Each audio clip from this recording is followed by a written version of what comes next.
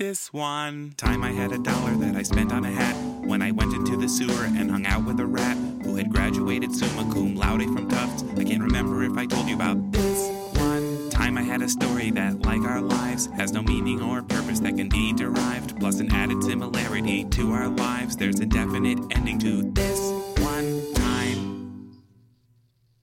Bill Baxter here, and I've been spending a lot of time recently thinking about death. Not in the melodramatic sort of teenage depression sort of way, but in a realistic kind of way. Death as the inevitable, but also death as the unpredictable rather. And not only is it a thing that is going to happen, but there's almost no way for certain that most of us will know when it's going to happen. And in a strange sort of way too, when you decide to pin that date down yourself, albeit for health reasons, your pain management and so forth, or because you're just kind of done living, that is a decision that is frowned upon. And it's weird that in almost every other instance in life, when we decide to make the uncertain certain, it's lauded as an achievement or a success of some kind, except for this one. This is the one that we don't get to make certain. And in fact, it's somehow considered brave to have it remain an unknown quantity, an unknown date. We will never know the time or the circumstances under which we'll die. That's not only strange to me, it feels unfair.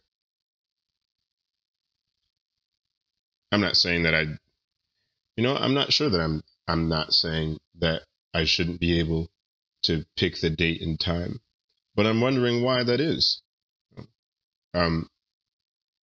We pose death as sort of the opposite of life in a number of ways, and when you consider that, it seems rather silly that we don't get to pick the time of our life or the circumstances of our life or our coming into life.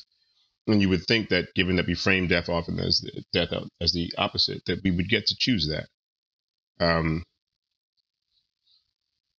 We don't, or rather, it's frowned upon. I several times, and I'm not alone in this, have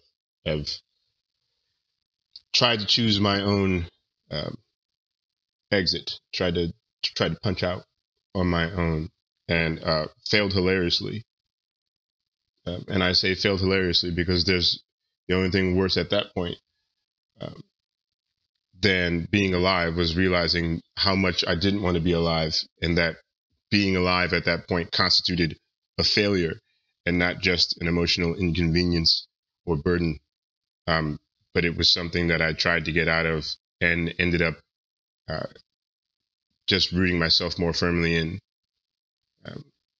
Anyone who tells you that trying to commit suicide comes with this great relief or release is essentially lying.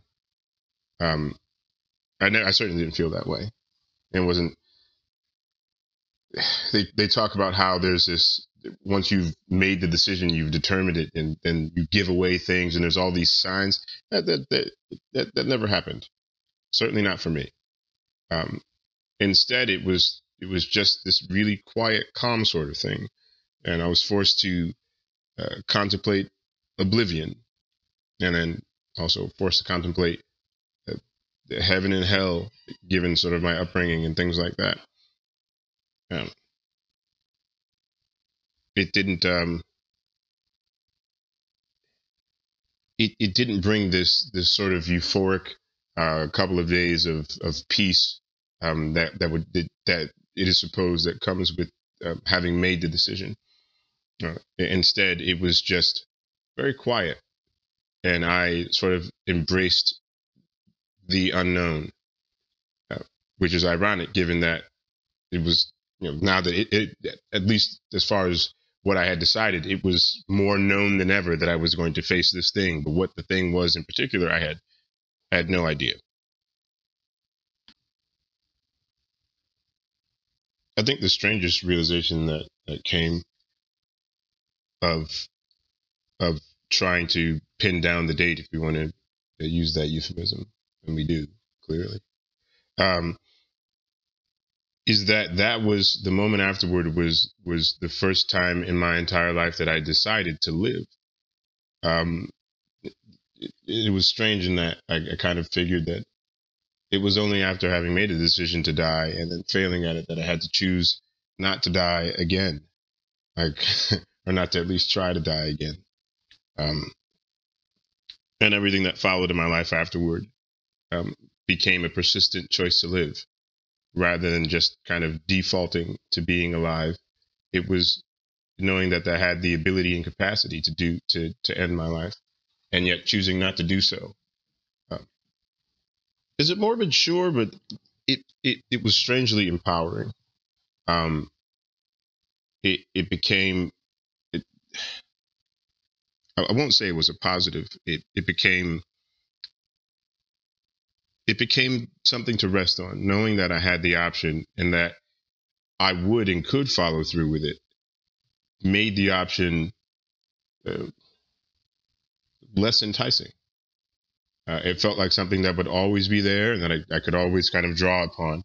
Put it another way, the more realistic suicide became, at least personally, knowing that it could be a thing that I could do, even though I did fail the first time, but knowing it was an option I could follow through with, it made it a tangible choice rather than some kind of emotional thing that I wasn't entirely sure of.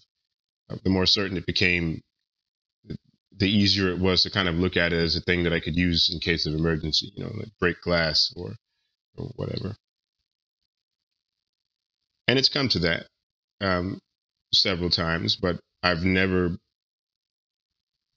followed through in the same way that I did the first time. I never actually went through with it. And it wasn't so much because I didn't want to die, that I was just too curious in this freakish sort of way. I wanted to see, when I thought things were at their worst, I kind of wanted to see how much worse could they get? What was the absolute worst? What would be the end of it? In some ways, deciding that, in some ways and at some times, deciding that I'd rather be killed by life than by myself. That doesn't make a whole lot of sense now that I've said it out loud, but that's how it feels. We don't often talk about depression and anxiety in the way that they strip your willpower and life from you. And I think in a number of ways that we talk about them as bad things rather than being revelatory and useful. I'm not saying that we should look at depression and anxiety and the like as net positives, but certainly I think we should have more tolerance for conversations about those things. We should be able to talk about them as not only part of the human experience, but necessary to it. Being aware of our capacity for death and being aware of our capacity for these lows and this pain also makes us aware in some ways of the opposite. Even if it's only fantasy to imagine yourself being happy, even if it's only fantasy to imagine not wanting to die. And I think for some people it is. And I think in embracing the horror and the deep, dark, never-ending oblivion, we can find the basement, the dark, sweaty, moldy basement of ourselves and really get to know what's in there. So we have a place to build up from if we ever decide to emerge. This one time. Niles Podcast Network.